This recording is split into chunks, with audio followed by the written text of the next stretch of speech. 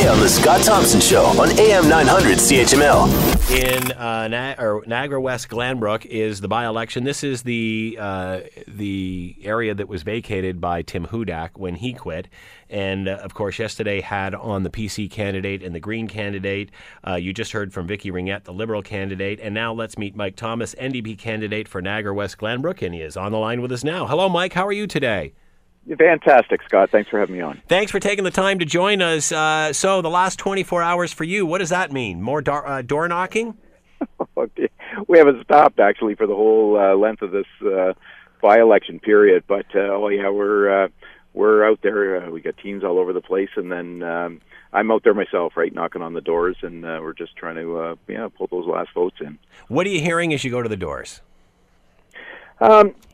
We've sort of gone through a little bit of transition, but I will say that Hydro One has always been the number one issue with the people. They're furious that the Liberal government sold it off, and the people that have been following it for years, they actually know that the PCs are the ones that got the ball rolling on it. So, you know what? Everybody's bills are skyrocketing. So I'm hearing it. I'm going to say that's probably about 85% of the doors that I knock on. That's a huge issue. And then, healthcare, in the certain areas out here in Grimsby, the West Lincoln Memorial Hospital is a hot topic. 2012 there, Kathleen Wynne axed the rebuild funding for the hospital, and that's after the community had raised about $14 million for their portion of it. And it was a slap in the face, and they're furious about it out here. And now as we get a little bit closer to the actual election day tomorrow, it started changing. And I will say it seemed to change right after the U.S. election finished. And then people just seemed to get a little bit more engaged, and they started learning a little bit more about the candidates.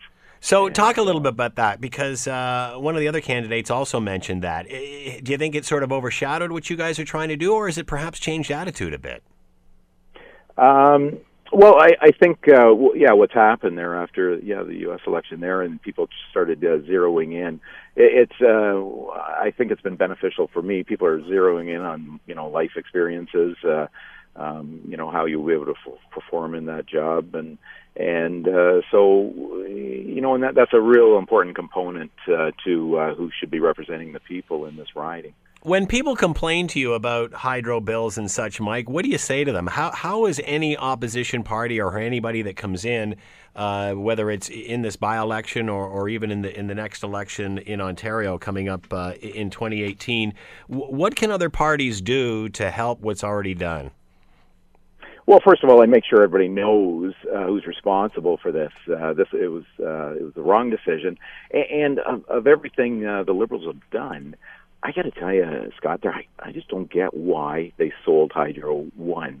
It was, long-term revenue, stream coming into the province. It was paying for health care. It was paying for our education systems. And we would have that forever. But we have, a short-term lump sum that we could put on the deficit, I guess, and that's it, eh? But it was very short-sighted, and people are aware of that. Now, from my standpoint, when I'm out there, we're saying, listen, we're going to do everything we can to prevent the further sell-off, because they're selling it off in blocks, right? Mm-hmm. And so we want to prevent the next block from being sold, and that's I got to tell you, it's difficult when the Liberals hold all these votes, right, in the Queen's Park. But we're going to continue to fight for that. And then we have to look at ways to reduce people's bills. And we're willing, and we've been saying this publicly for quite some time. We have to get the people in and figure out what we have to do to lower people's bills.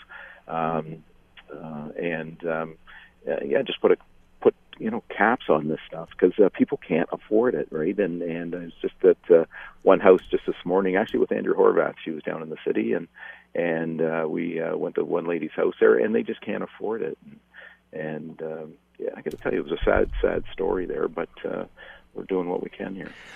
Liberals obviously have been in power provincially for a long time. The riding of Niagara West Glanbrook has been, of course, a PC stronghold for a long period of time. Do you get the feeling that residents are ready for some sort of change? Oh, definitely. That's what we're hearing at the door.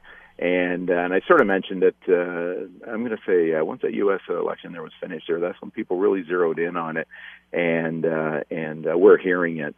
Kathleen Wynne's popularity is somewhere around 14 or 15%, and it's stinging them right now. People have caught on, and they know the investigations and the arrests that they had of the old chief of staff people, and people are aware of that, and they were informed.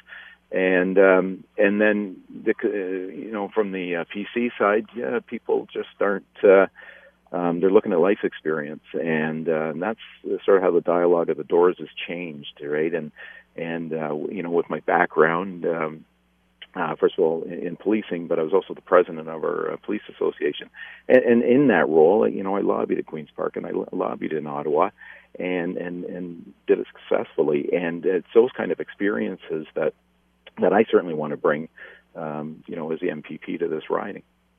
So I'm going to give you a couple of minutes here, Mike. So why should voters of Niagara West Glanbrook consider Mike Thomas, NDP candidate, a choice? Why should they pick you, Mike? Oh, I have served our community, of Hamilton there for 35 years as a police officer. I gained, leadership skills, and there's so many different skills and abilities and knowledge that you get fulfilling that role, representing my members, and very valuable. Then when I was the association president, I represented my members, and to certainly the best of my abilities. But again, that was a whole different set of skills, and that's when I sort of got into working with all the parties and lobbying for certain changes that we were looking for, but did it successfully. Right? So it's comfortable working in the government, and this is a huge riding, and there's a global issues like hydro, and healthcare right throughout the whole riding. But then you have pockets of areas, and I mentioned there the West Lincoln Memorial Hospital. For that particular area, that is a major concern, and I'm aware that I've knocked on over 4,000 doors. I've talked to thousands of people. I've listened to the concerns, and I understand them, and I want to continue that public service. I want to be the MPP for this riding, and I've got the life skills to do it. Right, I've raised 2 children. I got 2 grandchildren. I have an understanding of what it's like to pay your hydro bills, right? And I got to tell you, it's all life experiences, and it's so important. I've been through it. I can relate to people. I understand when they have an issue, and that communication skill, and having lived it myself, because I got to tell you, just like most of us, when my kids were little, you know what, we didn't have 2 cents to rub together there for many years, and I got to tell you, lived it, I understand it, and I want to help.